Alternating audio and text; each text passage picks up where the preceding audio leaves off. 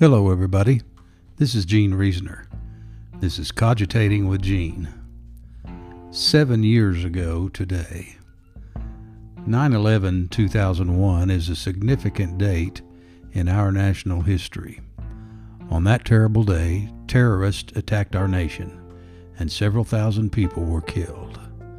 Our nation will never get over that terrible tragedy. May we always remember. 9/12/2013 is the most significant date in my family's history. On that sad day, our daughter Brooke Erin Reasoner Logan unexpectedly passed away. She was only 34 years of age. Our world dramatically changed forever. You never expect anything like that to happen. However, it's not uncommon, and when it happens, you begin to realize how many people have experienced the loss of a child. Believe me, it's not a fraternity you want to belong to. Nothing can prepare anyone for such an event. Nobody can understand the effect of this kind of tragedy unless it happens to you.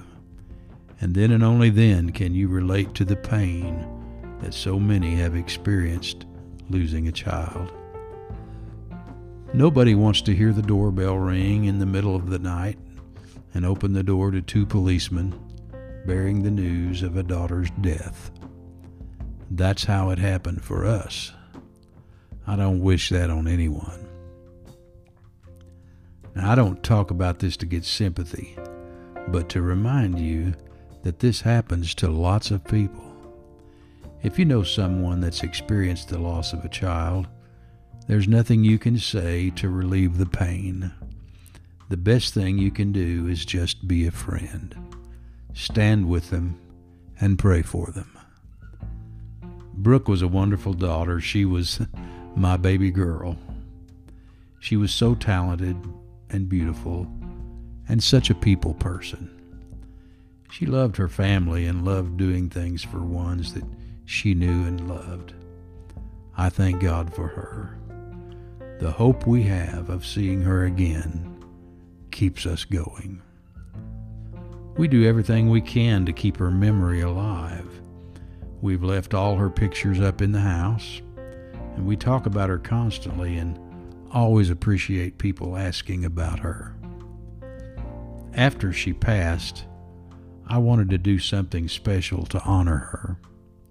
It took me a while to figure out what that would be. I finally realized I wanted to get a tattoo to remember her by. Brooke had quite a bit of ink, and I knew she would be pleased for me to get a tattoo. The tattoo is something I did to honor her. It's very significant and very meaningful. I love you, Brooke. Willie Nelson's song, "You Are Always on My Mind," is my truth now. 7 years ago today was my worst day. And the day I see you again will be my best day. Rest in peace, baby girl. Daddy sure misses you. Cogitate on this.